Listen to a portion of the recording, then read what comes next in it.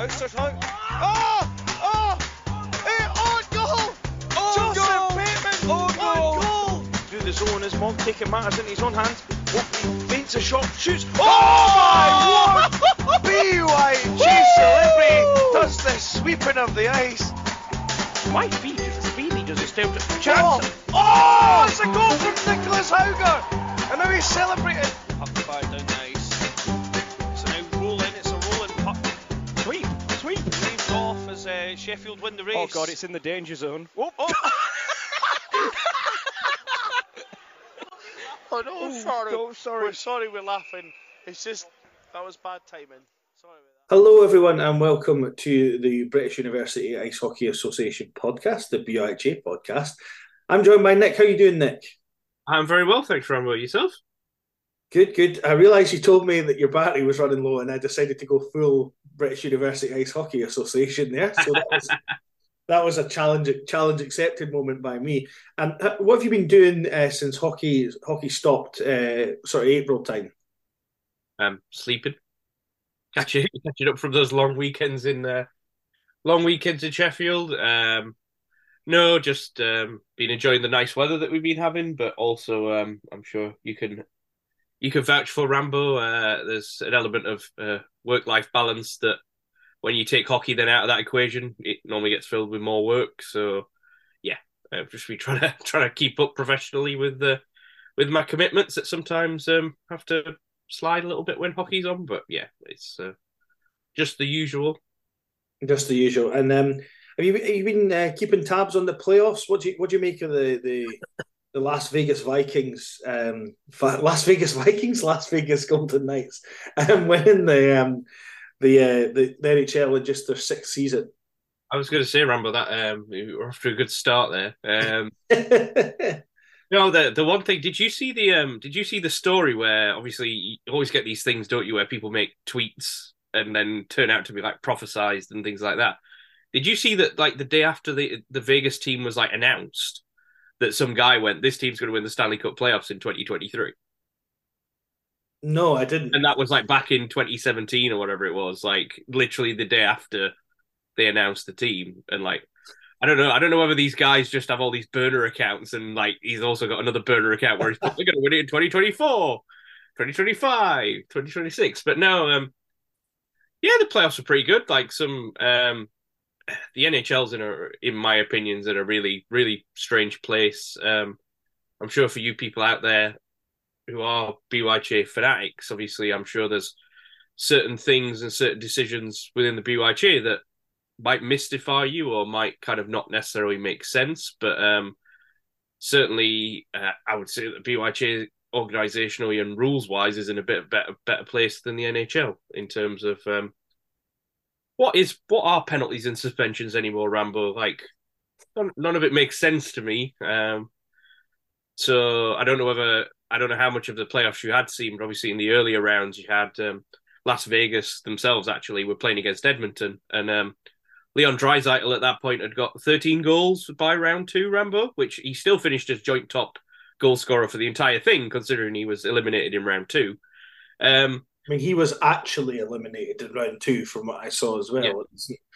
Yeah. Not just the team, but yeah, since Pietrangelo tries to literally in a throwaway last couple of minutes of a game break his arms, and what results in a 1-game suspension, and then like in the next game, an Edmonton player ends up in a fight towards the end of the game, and because it's within like the last 10 minutes or whatever it was, and there's the NHL instigator rule that if you get an instigator penalty in the last, it's either 10 or 5 minutes, it's an automatic 1-game suspension. But the thing was that it was a pretty fair two willing combatants fight, and the referee just decided to tag on this penalty that then the guy gets suspended for a game, which trying to physically assault someone by breaking their wrists versus a small technicality, same punishment. Yeah, it's a ridiculous sort of. I think these silly, like, it's the last few minutes rule and all that stuff. Yeah, in certain circumstances, like if it used to be, or it certainly used to be prophesized that if you got a delay game penalty by firing the puck out of the rink in the last 2 minutes, the other team got a penalty shot. I don't know if that is actually a rule. Andy will probably. I think it is. That sort of thing I can kind of understand, but these sort of last like fights in the last few minutes, I get it if you're just being like, your team's losing 8-0 and you just are trying to fight somebody because you're angry and you want to send a message for the next game. They want to get rid of that stuff because at the end of the day, as much as, as hockey fans growing up, we probably quite enjoyed a good fight. It's not good for the player health and their well-being. So they're trying to stop all the silliness, and I get that. Also, it means that there's more skilled players in the NHL because we don't have the kind of Andrew Peters of the world who aren't great hockey players that are just there to play the odd shift and fight. The thing that I don't get is they seem to obviously, especially this playoffs, they went down the route of all the shenanigans that go on at the final buzzer, because there was a lot of it in different games. All the shenanigans that go on at the final buzzer. So, okay, Rambo, so here's the situation. You are whoever you're Gudis for Florida or whatever it is, and at the final buzzer, you decide that you're going to take out some vigilante vengeance and cause a bit of a ruckus and do all the rest of it. Right, Rambo, at 0-0-0-0 on the clock in the final period, I'm going to give you a 10-minute misconduct. How does that change your life? It doesn't. Well, yeah, exactly. So there were tons of stuff where like they're calling penalties at the end of the game, like but minor penalties. It's like, well, I get it, but also, what difference does this make to anybody? None. What they need to do is change it to a best of 6 series, and then if the teams are tied, the tiebreaker's penalty points. The BIHA has already sussed this out for them. Oh, jeez. hey, I don't know how much it was meant. I can't even, to be honest, the whole of Nationals was a bit of a blur for me anyway, and I can't believe that we nearly had a double coin toss. I know. A 3-way coin toss, which would have been, we've always wanted kind of a 2-way coin toss that wasn't a penalty shootout, but we've always wanted a 2-way coin toss, but then we never, we almost nearly got that 3-way one, which I think we were all scratching our heads as to how does that work.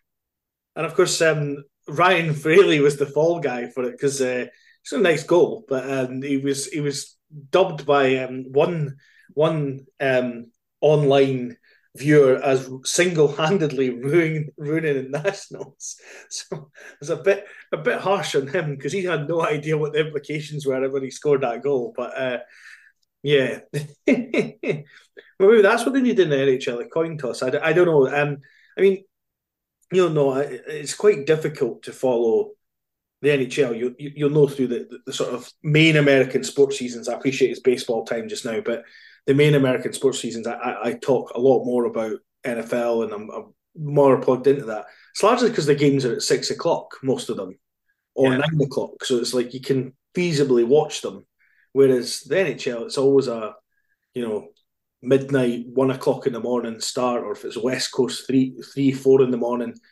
Unless you're an owl or work the night shift, it's quite difficult to follow the NHL. So, I mean, I've been following the playoffs, catching some highlights and stuff, but some of I saw that Pietrangelo incident. And to me, he's the instigator for slashing Draisaitl at the end of the game. The player coming in and jumping him.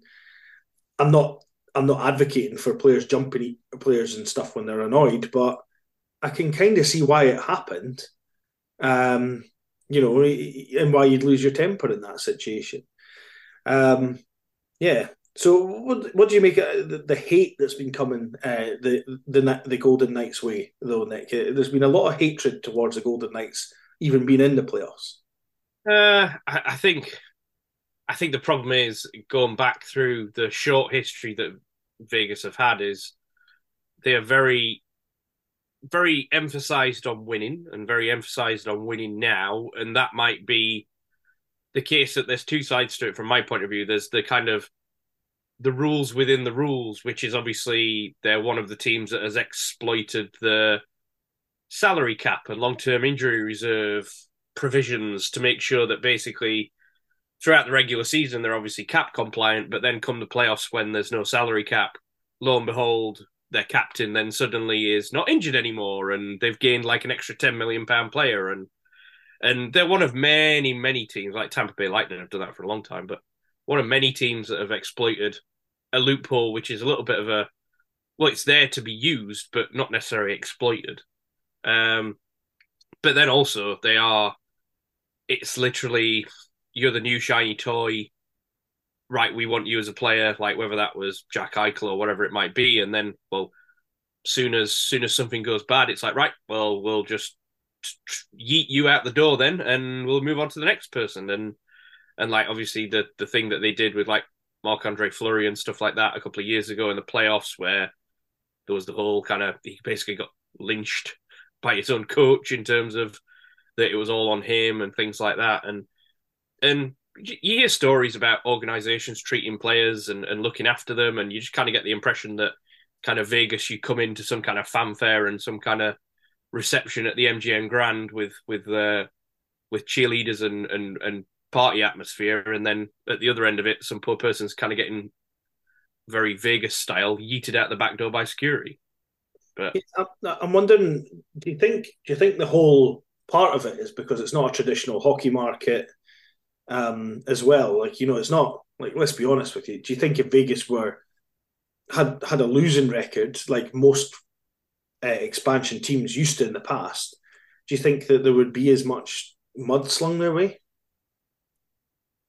Well, look at it this way. I haven't ever really seen anyone say a bad word about the Seattle Kraken. Stands, and there's no, I don't think there's any bad blood there, or no one looks at it and kind of goes like, oh, haha, like, look at Seattle had a bad year, like, oh, well, they're not very good. Like, there's no kind of people very apathetic towards the Kraken and their 2 years that they've been around, whereas kind of Vegas came in from the start. And I know in year one, they obviously made it to the final and everything else and had their little Cinderella type story, but then lost to Ovechkin and the Capitals. But I don't know, it seems to be a way that they carry themselves that seems to either rub up the rest of the very traditionalist hockey market, kind of old men in suits kind of way of doing things. And also, like, I don't know, they always talk about the Vegas flu in terms of it must be quite nice playing against certain teams that are obviously coming in and might have travelled in an extra day beforehand just to make sure that they get a nice little time in Vegas before the game and stuff. That must be a nice advantage. I'm sure if you were the Steel Queens or you were the Eagles, Rambo, and you knew that the night before you played them on a Sunday, everybody was going out and travelling up and having a night out in Edinburgh on the Saturday night. That must be some form of an advantage. Yeah. Yeah, I think I saw one fan that was like, I've waited 6 years for this or something. You're like, yeah, the Sabres have waited 50. You know, I think Seattle though doesn't have as bad a rep though, because they've maybe went about it the right way, and Seattle is kind of it's like a sports town. I mean, it's maybe not a hockey town, but it's got. I mean, it's now got 5 WHL franchises in Washington State. Yeah. So I think maybe Vegas seems to have kind of, I don't know, like almost it's the allure of Vegas, the product that we all see on the TV and the strip and all that stuff, but it's maybe not quite the same as Seattle, which is a real sports town, has a lot of interest in hockey because it is really close to Canada. And I think that comes into it too with fans are looking at it sort of saying, oh my goodness, it's another place where they're not that interested in hockey, and if they weren't winning, nobody would be there. Because I think, to be honest with you, if they had the record of Arizona in the last few years, it wouldn't have worked. There would be nobody there. Well, yeah, that's going to be the test of time, isn't it? In terms of the North American sports model is parity, and it is trying to work its way around the teams so that everybody has phases of being competitive, and then you're bad, and then you get given nice things like draft picks, and then you come back and cycle around. And yeah, it will be the case of, will the Vegas be there in 15 years if they're having a bad time? Will it be the hottest ticket in town, and will it be sold out, or will it just be there's a hockey team here kind of thing? Like, I don't know. I'm sure there was good times in Arizona. Like, I'm sure they were a very long time ago, but I'm sure there was good times in Atlanta, or there was good times in Quebec before they left, and probably really good times the first time round in Winnipeg and things like that. Like, it's how sustainable as a model it is, especially if you're literally your whole club ethos is built on win now, win all the time. Perhaps the closest thing we can relate to is the Nottingham Mavericks. Which is a nice segue, Nick. I don't know Exactly. if I knew where we were going. Don't worry, Rambo, I've got you. Yeah, that is a great segue. So, I yesterday morning, we're recording on Sunday for full disclosure. This will probably be Monday before this is out. I spoke to Will Fry of the Nottingham Mavericks about their successful season for their A team and a bit about the club ethos, and had him explain to me what the Battle of Knots was. So, let's hear what Will and I chatted about. So, I've posed a question before. Will Fry. In this case, we know that Will is definitely cooking the Nottingham Mavericks with a winning year. How you doing, Will Fry? Welcome to the show. Good, thanks. Yeah, it was a good season, wasn't it? It was. Now, before we get into anything, talking about hockey or anything, how did you rate the intro? I've been working on it all week. Yeah, I think it was an improvement on the one you did last time. No, that's good. That's good. Now, before we talk about hockey and the season the Mavs have had and the Nottingham club in general, I just wanted to sort of reach out and say that, after what's happened this week in Nottingham, that, everyone in the BIHA is with you guys. And as much as we all take the mick out of you guys, I just thought it would be worthwhile saying to you, I know that you don't represent the whole of Nottingham, that we're all thinking about you guys, and we hope you're all doing well and stuff. Yeah, it's not something you expect to wake up to on your own doorstep. And I know that there's people in the club that have been affected by it. So whilst it hasn't necessarily directly affected me personally, I know that the support networks are appreciated by a lot of players, and particularly the student group. And it's not a nice thing that's happened, but it has been nice to see the response in the city and the way that it's kind of come together. And it's fingers crossed that things like this don't happen again. Yeah, exactly. But as I say, that we're all here for you guys, and I think that's one benefit about being in a hockey team or any kind of sports team is you do have that kind of family that's not your family that can help you through these things as well. Yeah, 100%. 100%. So I wanted to get you on just for a wee bit of a chat. So, Will, this season's been rather remarkable for the Mavericks A team, particularly with an undefeated cup season, and then winning the first cup playoffs we've had in a good while as well.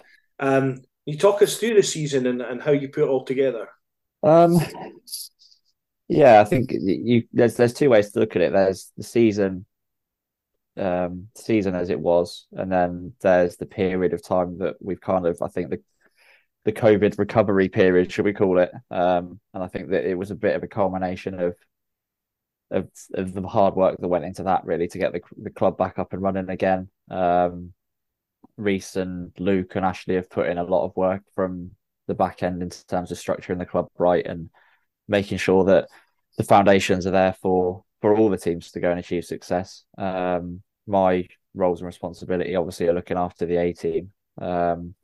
So for me to be able to concentrate solely on that and put the application in to get what we wanted out of a group of people has been testament to the hard work that the other guys have put in, really. I've not had to worry about anything else. And we had discussions during the period of recovering from COVID about how we wanted to go about it, what we wanted to achieve. And then from there, really, it's just been laying the ground rules, trying to sort of reset the culture a little bit and having a look at what does that A team mean? How are we going to treat the players? What experiences do we want to give the players? How are we going to implement certain types of coaching?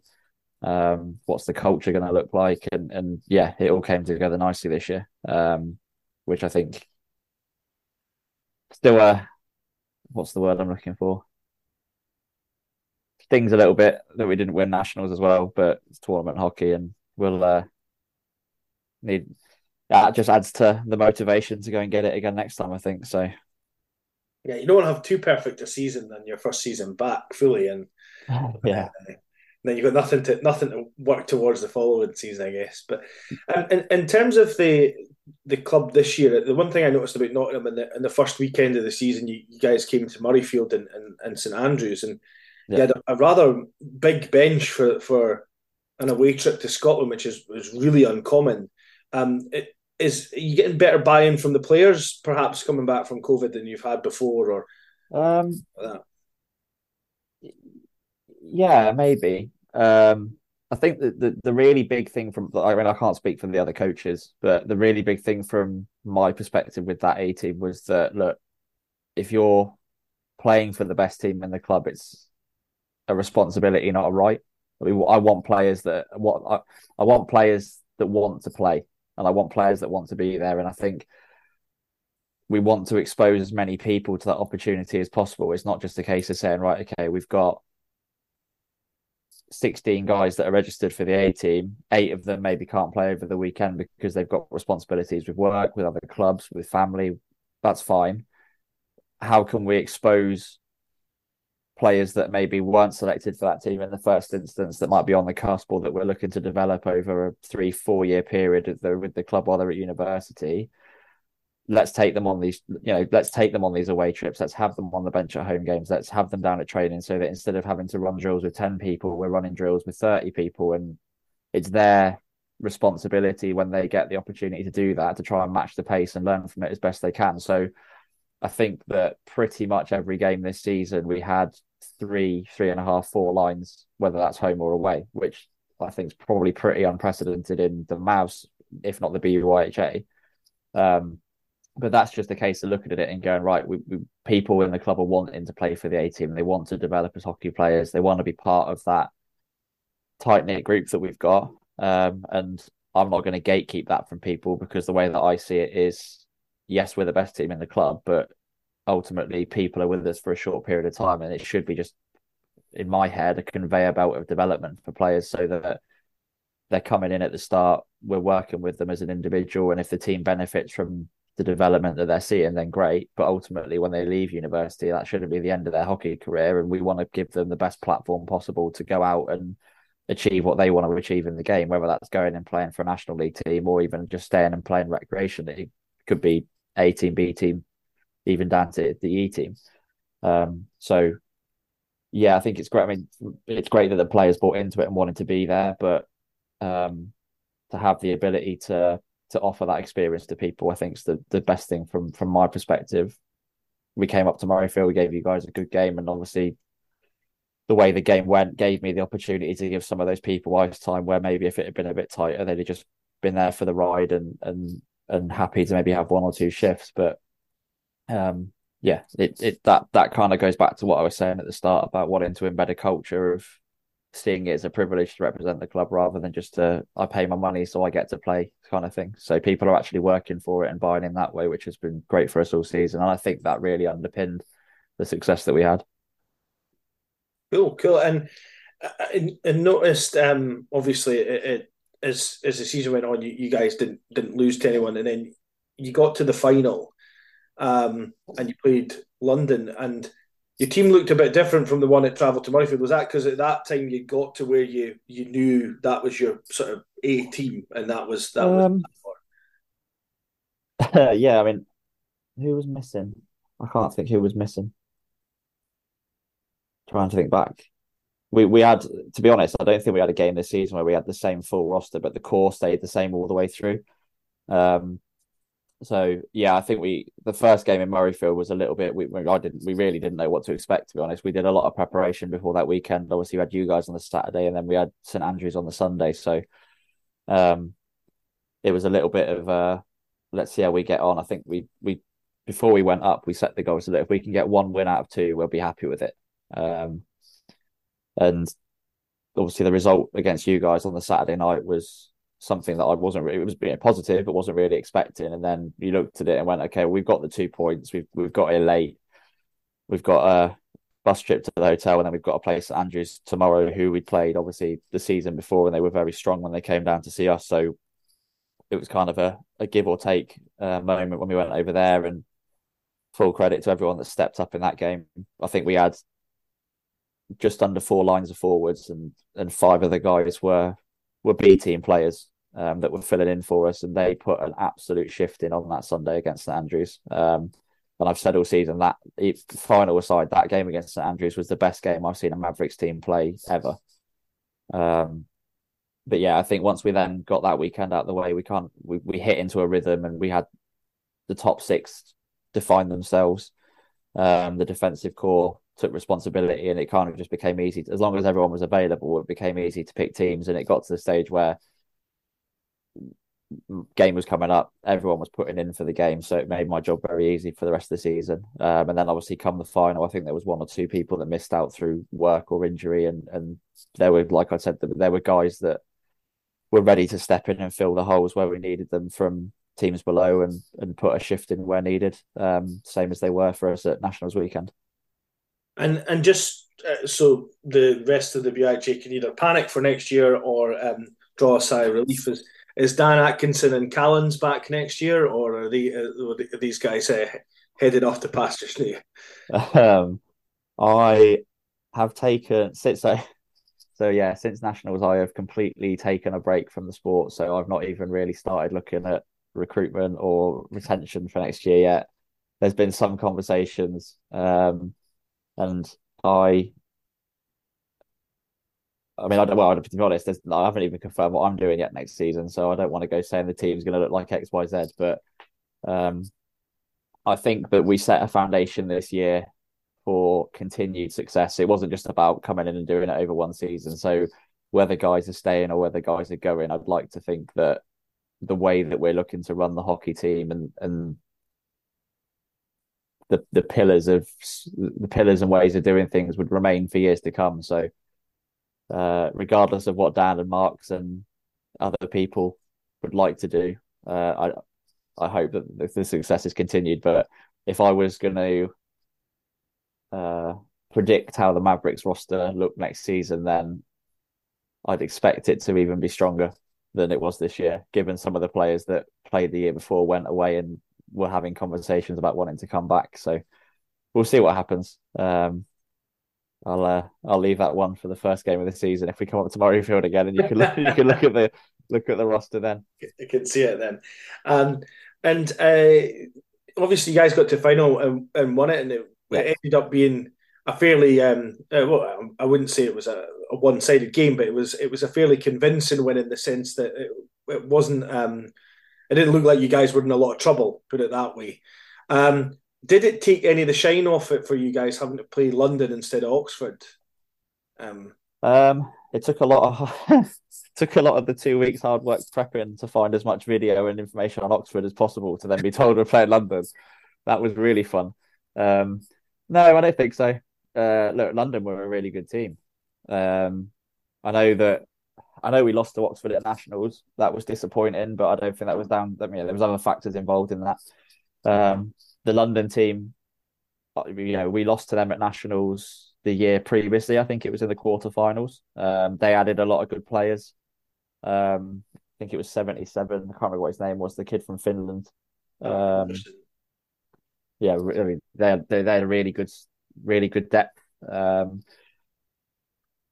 don't think it took the shine off at all. Obviously, it would have been nice to beat Oxford, but they don't want to come and play us. Then we'll take whoever wants to play the game. But I think we had this conversation as a group after the Nationals weekend and came together and sort of tried to remind them that they've had to work really hard this season to achieve that success. Like, yes, we've got a talented roster, but it's not come just by being good at playing the game. They've had to work really hard. They've had to prepare really hard. The coaching staff, we've put a lot of effort in to make sure that we're adapting strategy. The players are understanding how we're trying to go into every single game and trying to give them as professional as experience possible as we work through a season, which has been difficult given that I think it was an 8-game conference. So sort of trying to make sure they stay motivated and engaged has been difficult at times with the long breaks that we've had between games. But whether it was Oxford, whether it was London, whether it was Edinburgh, St Andrews, the Sheffield games that we played, we've just taken everyone as it comes and prepared for it as an individual match and said, look, okay, how do we match up against this team? How do we want to play in different areas of the game? Yes, we've got the style that we want to play as a team and the way that we want to play hockey, but how are we going to adapt the little things to make sure that we get as much success as possible? And I think that was actually evidenced in the final against London, where we said, yes, we're going to go and play certain ways, how we've played all season. We want to dominate in certain areas of the ice, but how can we make sure that we do the certain little things right, that we don't ever really come under pressure? And then it gives us or gives the players the confidence that when we do concede goals, we know we're going to be okay because we know what the response is going to be to that. And that's always been a really key thing for us is, it's a 60-minute game of hockey and we're a talented team, but things aren't always going to go our way. So what's our response going to be to the adversity that we're facing? And for the whole season, their response was perfect every single time. But that was something that was practiced. It wasn't just something that was, right, okay, you've conceded a goal, what are we going to do now? We knew the situations all the way through the season. So they could rely on each other and they knew what each other was going to do. And we got the outcome that we wanted in the end. But yeah, a lot of hard work from the players. And I think it's testament to the attitudes and the personalities that we had in the room that it all kind of came together nicely and they got the reward that, in my opinion, they fully deserved. Yeah, and obviously Nottingham's quite a big club. I think you had 6 teams in nationals, or 7. 7 teams, yeah. With the women's team as well. And how do you keep it all together as a club? Because obviously it's quite easy for, say, the Eagles have got one team. I think most Eagles have ever had 2 teams. And in clubs like that, but you've got an absolutely massive amount of players and staff and stuff. How do you keep it all together and keep the balls in the air? Reece Clark and Ashley Johnson this season, and Luke Thornton the season's gone. No, we get those guys. I mean, the amount of work that Reece puts in, I don't understand how he has time in the day. Like I was running out of hours working with one team, and he's looking after 7, like you said. But then obviously you factor in, I think, the volunteer coaches that we've got do an outstanding job. Mike and Laura Urquhart give up countless hours to go and help all the different teams, which I think that work that was sort of done on the culture is dripped through the entire club, and I think there's been a real desire across all the levels to just make sure that it works for the people that are there. So we're pushing really hard to cater for the elite players, and that's obviously my job at the top end. But then equally, there's just as much hard work going into catering for how can we get as many people on the ice at beginner level, and how can we teach them to skate, and how can we keep them engaged in the sport and wanting to play games. And it's a bit of a balancing act at times because obviously I'm fighting. There's a limited amount of money as there is with every club in the country. And like you said, it might be easy if you're just one team, it's easier to spend the money because, when you organise a game, everyone's going to benefit from it. So I'm fighting at one end and people are fighting at the other end to try and to get what they need. And I think it's all just fallen into place this season where that balancing act's been got right. And hopefully that continues into next year as well. Because I think to be honest, there's still room for the club to grow. We're operating to the level we're operating at now, but there's still people that are turning up to trials and not taking places. So, there's room for the club to grow. Whether there's the ice time or whether there's the amount of people that needs to run it, I don't know. But it's nice to see. I think we've seen what's happened to teams in the past, and how quickly it can fall from underneath you. So, yeah, it's good that people are working hard and good that it's working at the moment, and hopefully continues for years to come. Cool.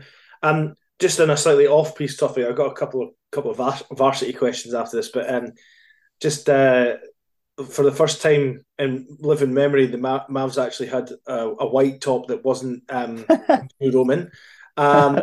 Which one do you prefer and why? I don't know. Probably. I think we won more games wearing white this. Well, we won all our games in the cup season, but I think we played more games in white, and I think it looks smarter. So I'm going to say the white jersey for that one. That's actually my choice. I don't know whether it's a shock of not having a white jersey, but Yeah, I never got one. Sorry? I never got one when I played. I've only got the green one. Well, the white ones that Nottingham had, I think when you played, were the Times New Roman ones. Yeah, they were. Or it was the green one turned inside out with tape numbers on the back.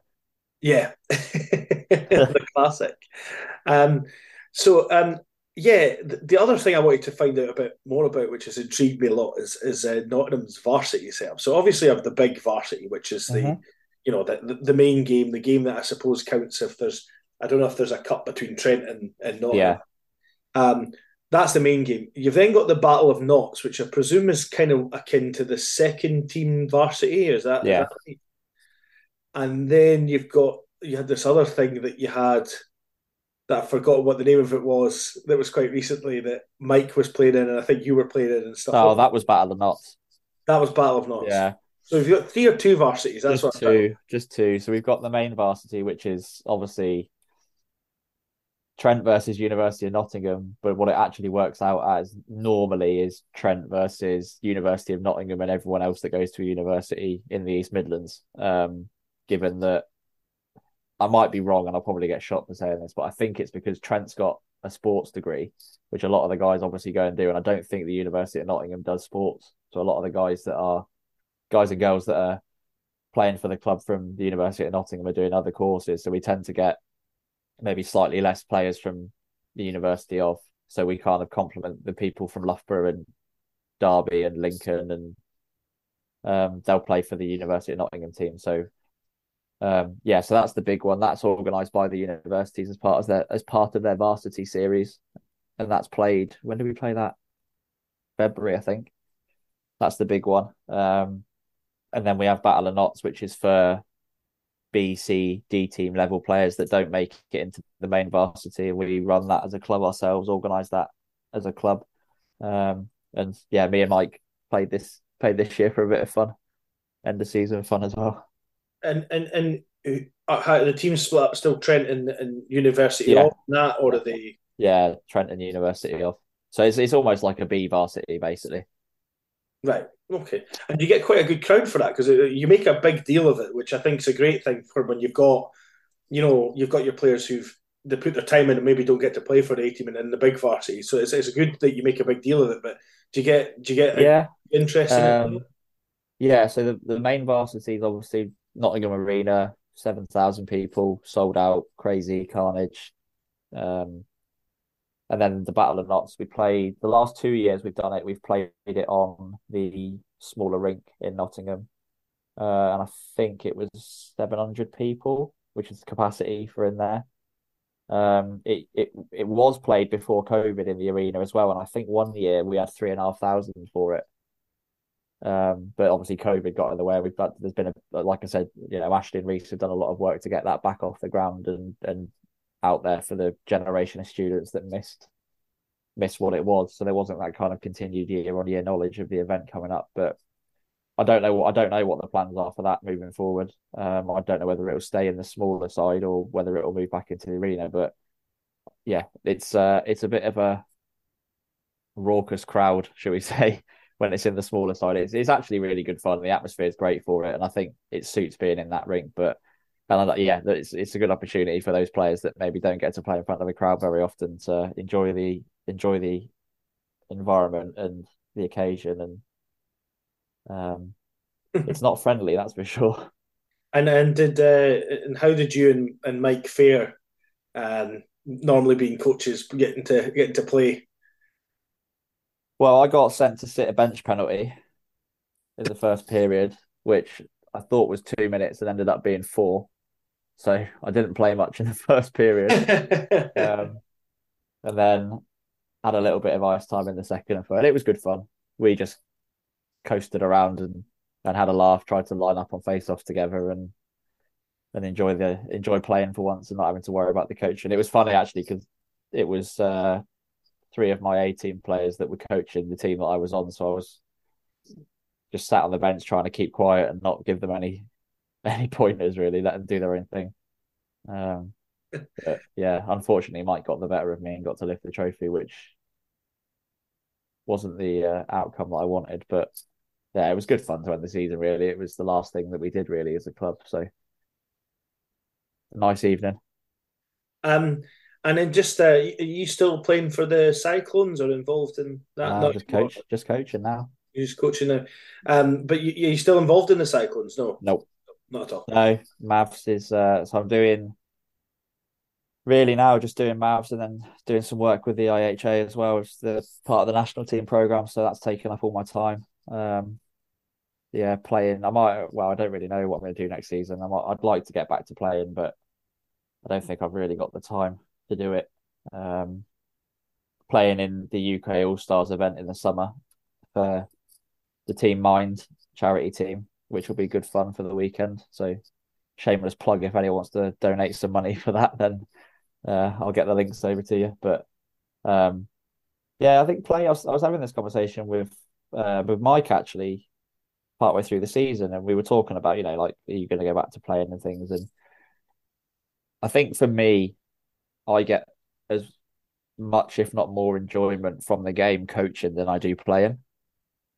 I think I get more of a buzz from being behind the bench than I do being sat on it. So I think it's probably the case for me now that that's where I'll stay in the game. You But get you get that nice feeling of when you see players sort of implementing things that you've put together and it working and that sort of thing. I mean, you get times where I think it was last season where my assistant coach came up with a diamond +1 defensive plan to play Bristol Pitbulls, and we ended up losing 6-0 in a 16-minute game. So you do get times where it goes completely wrong too, but yeah, I do think you can get quite a lot out of coaching and stuff like that. Anyway, I have taken up an awful lot of your time, and I know that you've got baby duties and things like that. yeah, So just briefly, what are you looking forward to most about next season? And is there anyone you want to give a shout out to as well? looking forward to most for next season. That remains to be seen because I want to see what the league structure is. Well, not a league structure before it comes out. I think we it's a funny one actually. We had some conversations at nationals about it. You said earlier about everyone likes to rib on the Mavs and take the piss out of the club and whatnot. And it was interesting when we lost to Oxford, the response that we got. Oh, thought you were going to win everything and you were being big time and blah blah blah. And we were, and I think we just put in foundations, like I said, that we want to push our team to be as good as possible, and ultimately hope that other teams in the league respond to that, because that's how we grow, right? If we're doing things what we perceive to be the right way, then Sheffield might push themselves harder to catch up with us, and you guys obviously maybe need to do certain things to get back. And recruitment obviously plays a big part in it. You have some years that are good, some years that are poor, but that's ultimately how the league gets better. So I'm actually really looking forward to seeing the response to us from other teams when we go and play them now, because that keeps the challenge fresh for us, and that keeps us having to work harder and push harder. And we said that to the guys all season. The harder you work, the more you have to work, because teams will catch you up. You can't just get to a certain position and stop and think that you've achieved what you want to achieve. You have to constantly keep moving forward one step at a time. So yeah, a fresh challenge would be nice. I'm not personally that interested in repeating the results from this year. If we go in and we win things, great. If we go and we don't win things, that's fine too. But ultimately, we just want to make our team better and our players better hockey players and good people. So yeah, that's probably what I'm looking forward to most next year. Cool. And I think you're right. Clubs have had to respond to you, and I mean, even taking a personal example of the Eagles team. That first game was 15-1. Then we played you at home and in your home. Yeah. And the tactically we tried to adjust how we defended so we could keep you at bay, which worked for a while, the whole game. But we could see from our that goal that we hadn't caught up with you, but we're starting to make some progress. Yeah, but the gap closes, doesn't it? Like you can make adjustments based on what you've seen before, and if we want to, if I'm being selfish about it, I want our team to go and win the Nationals next season. That's what I want. That's the one that's missing. But we're going to have to put exactly the same amount of hard work that went into this season. We'll have to go into next season if we want to be competitive again. So yeah, that will start fairly soon once we've got certain conversations and things out of the way, and then we'll see where we go from there. Cool. But yeah, thanks for spending a good part of your Saturday morning with me. that's all right. I really appreciate you coming on, and I hope you have a great and peaceful summer, because I know how hard you work on hockey, so it'll be nice for you to get some time off. Yeah, back on the golf course for a bit, I think. Yeah, I go back in the golf course, but that's just another place of misery for me. So, but thanks so much for coming on and spend your time with me this morning. No problem, mate. We'll look forward to coming up and seeing you guys in Murrayfield again next year. Okay, cheers, mate.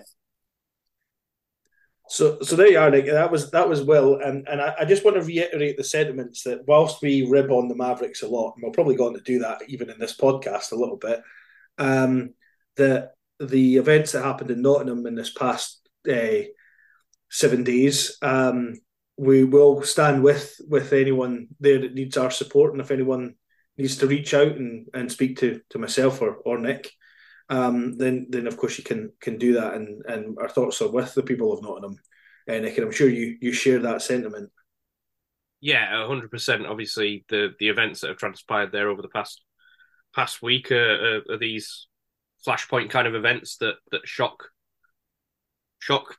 cities and shock countries. Really, I think there's still an element of it's the reality that crazy events like that could happen anywhere at any time, if you know what I mean, and as scary as dark as that sounds, but it's something that kind of brings everything back to home again, doesn't it? And yeah, as Rambo said, if anybody is affected by any of these things, I'm sure do feel free to reach out on any of the various social platforms, and I'm sure we can either try and assist or try and help point you in the right direction to help you get the support that you need.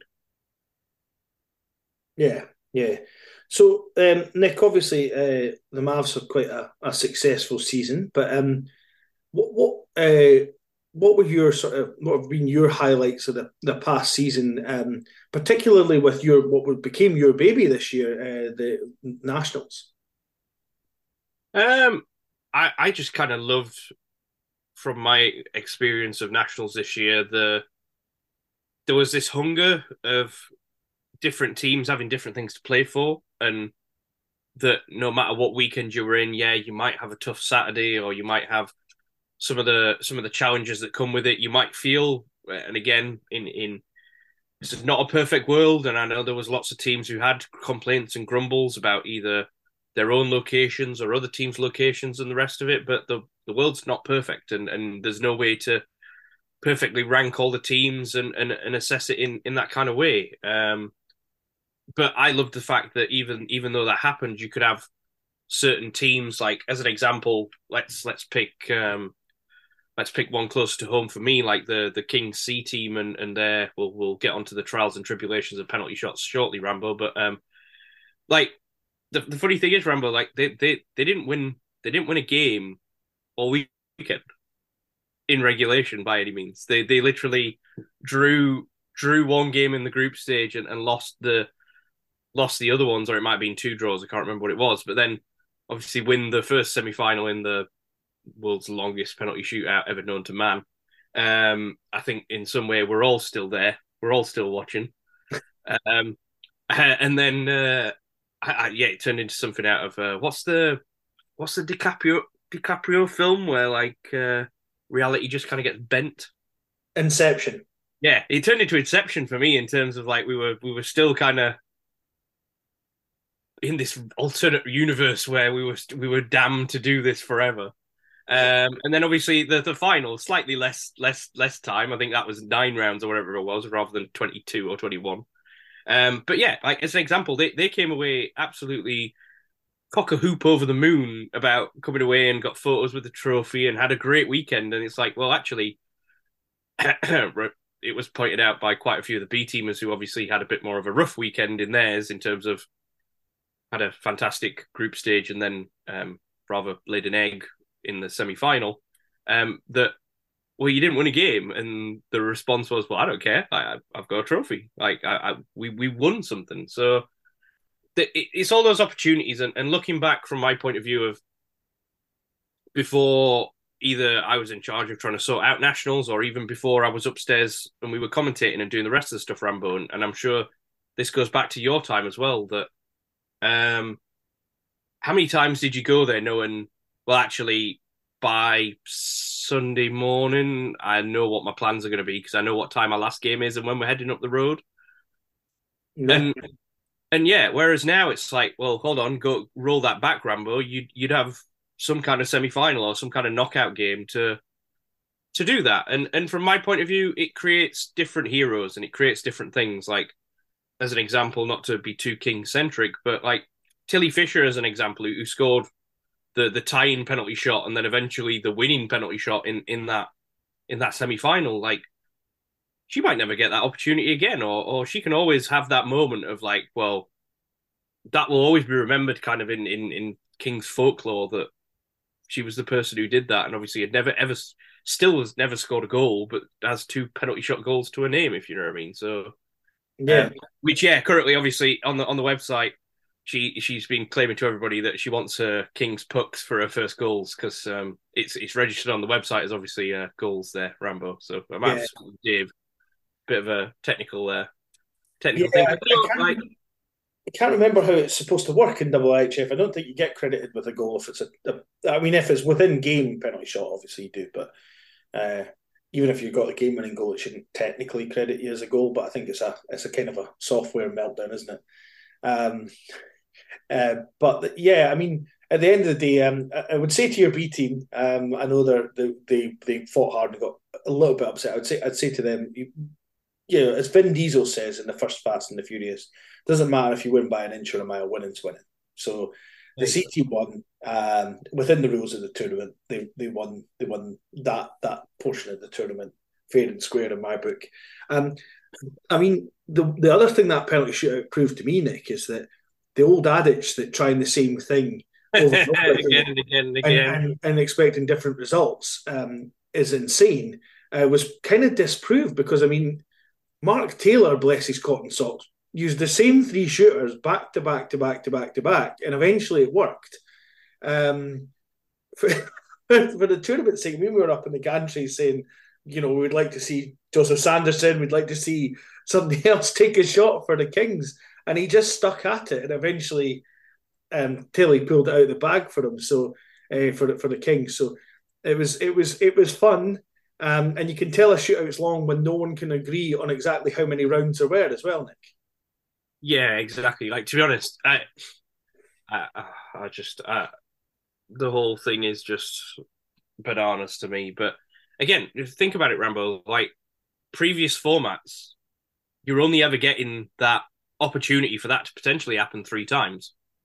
In terms of you would always have 2 semi-finals and a final, and we've now got potential that can happen 9 times per tier, or even more if there's the quarterfinal kind of games and stuff. And it's more fun. It's a better entertaining event for everybody there. Like, you can't tell me that there wasn't people in that building who were perhaps sitting in the bar at that point and then was like, oh, there's a penalty shootout going on between 2 teams that I've got no investment in.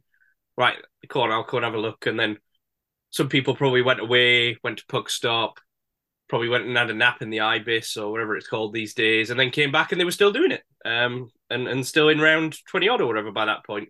Yeah, I mean, there were people that filed their taxes during the time that penalty shootout was going on. It was exactly, but it's stuff like that, and it's. I would hope, or certainly, I know we've touched on it off air beforehand, that seems like from what I've been told, the feedback on the old Booyah survey seems to be fairly positive towards nationals.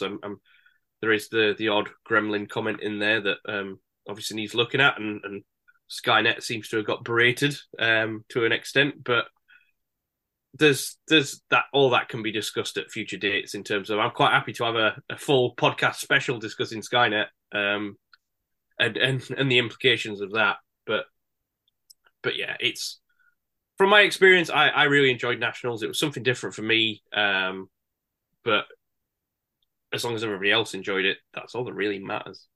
Yeah, yeah, and I think the issues with Skynet, there was, how can I put it, the beauty of having the auto cam available, at least for me, outweighed some of the downfalls of it. And I appreciate that there's things like, there was a couple of times where it wasn't quite following it doesn't follow the puck, it follows the players, the sort of massive players. So, and actually,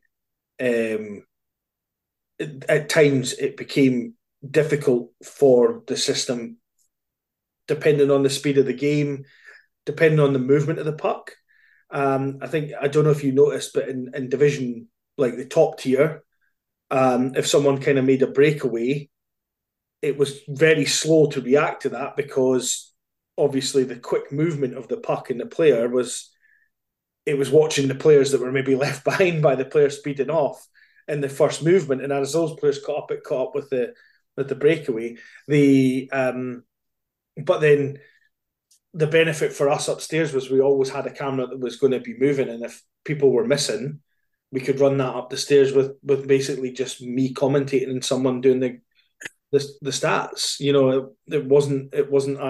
It meant that the live stream, and there's been other things that I've seen with other problems. There was an entire game missed on one of the live streams in the tournaments that have happened, in the playoff weekends that have happened. So these things are set to try us, and my biggest comment there, Rambo, is not about whether or not Skynet's good, bad, or indifferent, or whatever it is. Similar to what you just said about the whole definition of insanity thing.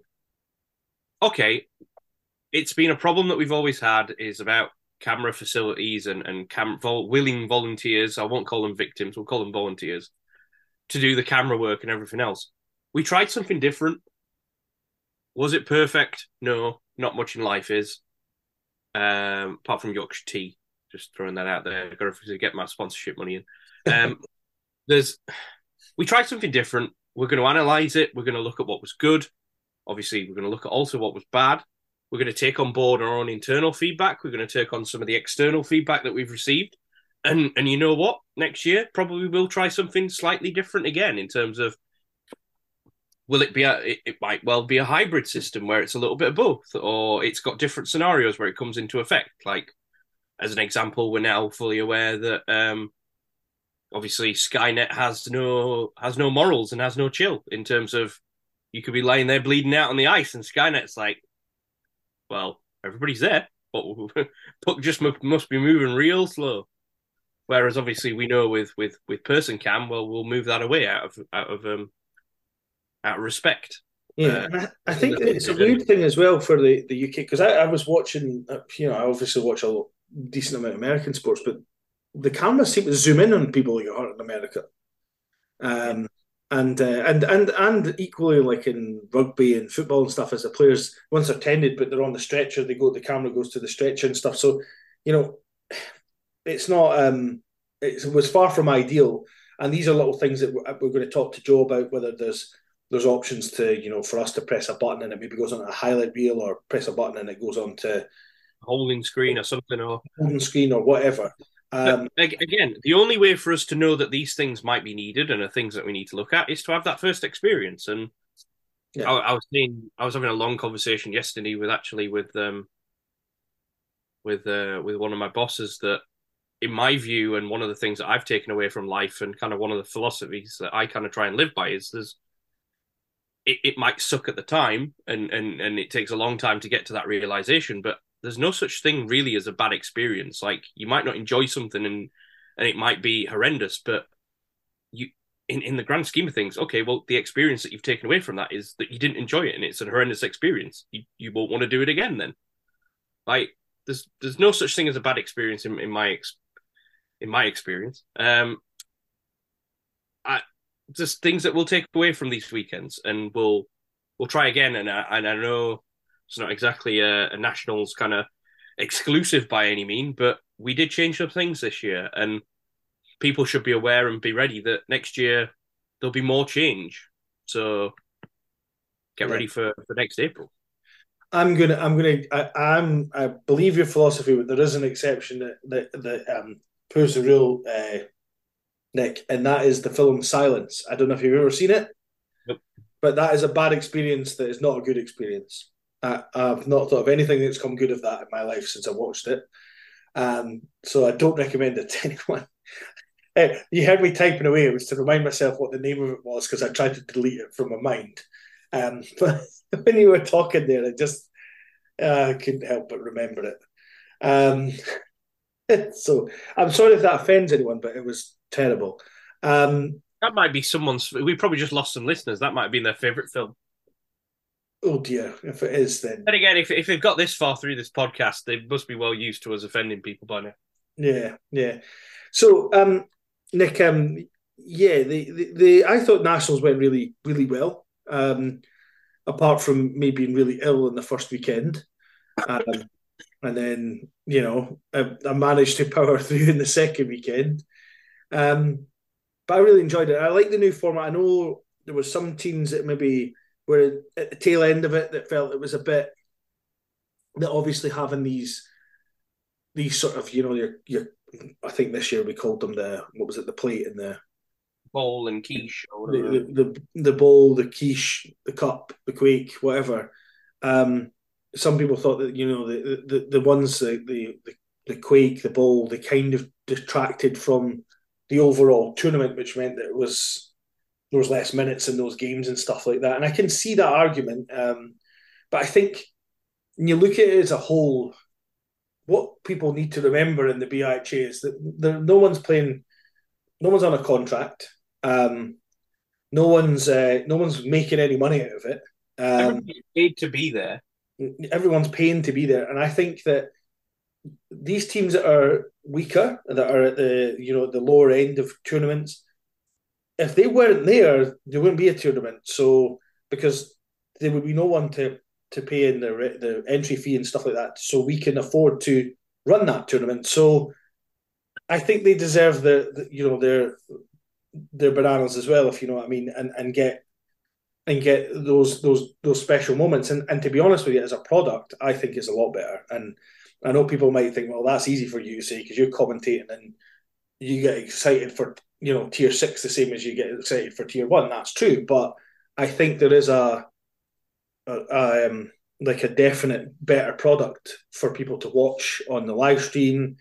It's a little bit confusing, but I think that's part and parcel of anything. I mean, I still again, one of the things that we'll take away is, in my mind, without having been through the experience, do I know the difference between the hierarchy of a bowl, a cup, and a quitch? Like, I've seen plenty of people being quite happy that they won a quitch, and people are like, "Well, I don't get what that is." So one of the things that we might take away is, okay, it's a quake.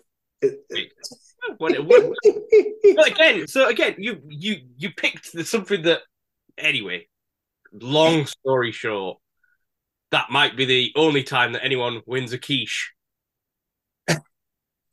I blame you guys for not letting me have the Spork be the bottom tournament, quite frankly. Well, quite frankly, if I'd have had a vote, because this all got decided without me, I would quite happily let you have a Spork. But no, I'm put it this way. I'll be putting my foot down next year, and we'll be having a much easier way to understand. I think you can between the tiers. Yeah, like the gold plate, the silver plate, and the bronze plate or something. Yeah, the gold, silver, and bronze, which I know, yes, we've had the debate that technically, if you come second in the big final, shouldn't you technically be the silver winner? But no, that's not how this is going. Not if you call it the gold plate and then the silver plate and the bronze plate, I guess.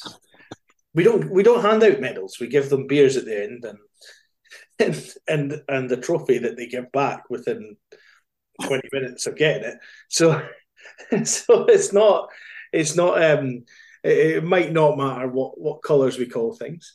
But yeah, I mean, I think as a product, it's really improved. So I think, Nick, we're about wrapping up for this edition of the podcast. I think I'm hoping next time in the next few weeks, we'll be able to have another chat. Maybe bring in one of the we. I suppose this is one thing we always have nationals kind of. I don't know, nationals like minor celebrities that grow from nationals. Like we've had, Nick Winters this year was unbelievable. These sorts of things. One of them came from one of the lower tiers, and in fact ended up getting her own chant at nationals, placards made up, all sorts. Eve Day, or All Day Eve Days is now her moniker. She's quite keen to come on. I think we've got plenty of other people that we want to chat to as well from Nationals weekends and things like that. So, and it'd be nice to get someone from the south, I guess. So, was there any other minor celebrities that came to mind for you that you would like me to try and obtain for the as a guest? I don't know. That's something I have to. I know you did the goalie round table, which was good, and I think that was have some good content there. No, leave that with me. I think that's something I'll have to try and, again, as I said, Nationals was a bit of a blur. I might have to try and think back about some of the perhaps protagonists from the weekend's events that we should probably trying to have a word with. But no, I think not to commit to too much Rambo, and I'm sure that probably when we sit down in September and we do the next episode, because we've reneged on what we were talking about. But I do know in previous years we obviously had quite a summer hiatus sometimes where we've burnt ourselves out. Whereas I think out of respect maybe to our small viewership of three, however many listening these days. Eva, Max, and Will, I think. Hello. I think out of respect for that, we'll try and get some content throughout this summer and try and get some of these people involved, which would be really good. Yeah, I think so. So I think the all left to be said in this episode is that's goodbye from me, and it's a goodbye from me.